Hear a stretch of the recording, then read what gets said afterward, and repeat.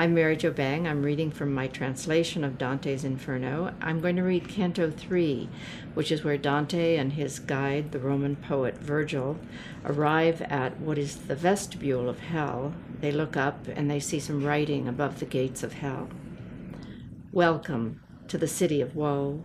Welcome to everlasting sadness. Welcome to the grave cave.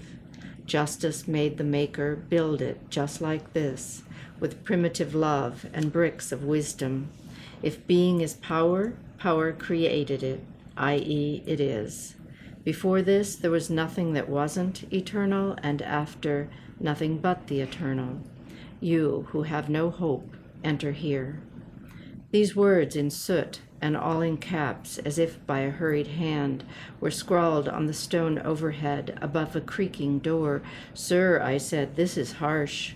He spoke like an expert nephew to a drunkard uncle. Now you need to leave behind your fear.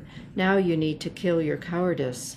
We're where I said we'd come to, the place where you'd see the wretched dead who've lost the aid of their intellect. He touched my hand as if to tell me all would be all right. Then we crossed over from where we'd been into the inner sanctum that houses hidden things. The starless air was echoing with countless sighs, horrific cries, extended loud laments.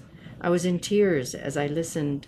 The angry accents, the strident utterances, the striking hands, the near-deafening chorus of 1,000,000 dolls' dark inner voices crying, "Mama, Mama, Mama," veered off walls and swirled around and around like sand in a storm becomes one with the wind that carries it. And I, circled by horror, said, "Sir, what am I hearing? Who are these people so overcome by grief?" He said, "This is the inheritance of the contemptible, who did nothing wrong but nothing right. They blend together with that band of vile angels who didn't rebel, but who also didn't stand with God, but only for themselves in selfishness. To preserve its beauty, heaven threw them out. Deepest hell doesn't want them, since the truly wicked would be able to gloat, 'We're worse, we're truly depraved.' I asked, what torments them?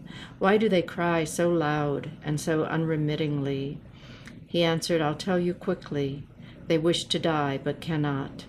Their blind lives are so empty, so without reprieve. They envy the nothing that an ending would be. They're not meant to be remembered. Mercy turns her back. Justice disdains them. They're not worth our attention. Look, and then let's go." I caught sight of a banner flitting about so restlessly and moving forward so fast it seemed unable to take a stand. It was followed by a sad and endless train of people racing after.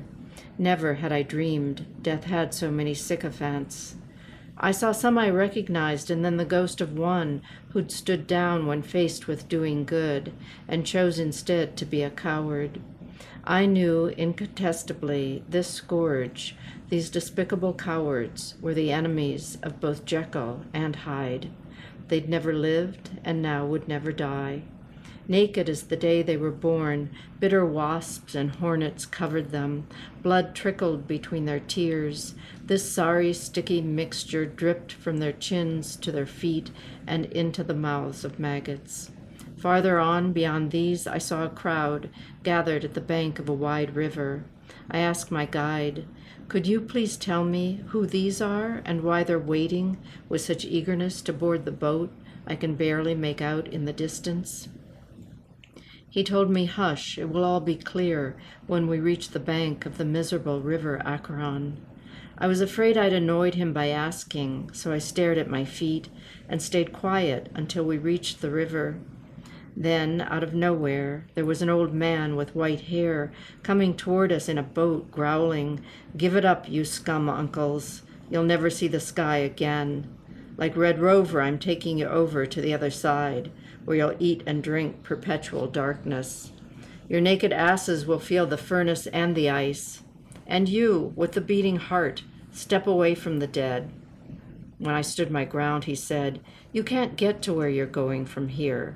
You need the dinghy marked P for purgatory. That one leaves from a different pier." Virgil said, "Karen, calm down." We were standing on the ramp.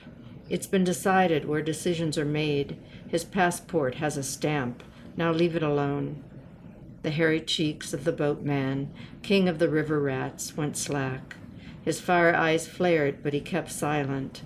The weary and naked ones, however, went ashen, and gritted their teeth as soon as they heard his vicious speech.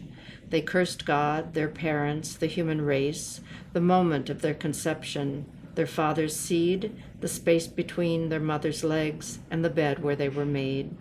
Then they moved as one, as if conjoined, sobbing all the while, along the evil shore that awaits any and all who fail to fear God, where demon Charon, his eyes like hollow furnaces filled with fire, herds them together with a nod, or beckons with a bent finger, smacking the stragglers with his oar.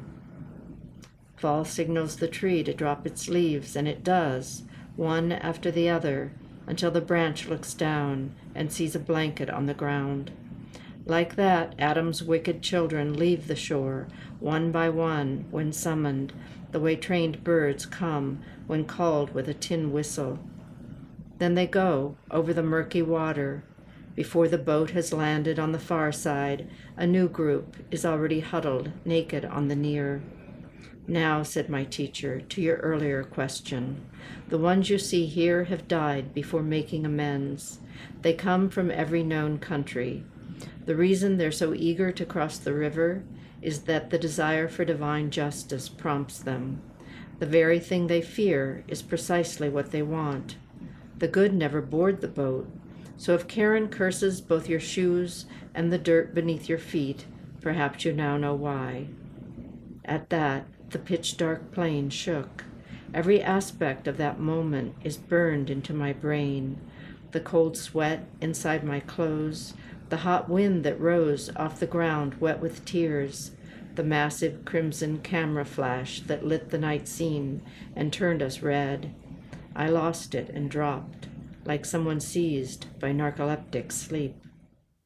This was a selection from Inferno, read by its author, Mary Jo Bang. You can hear more from Mary Jo in her interview as a part of the Washington University Creative Writing Summer Podcast Series, Retellings.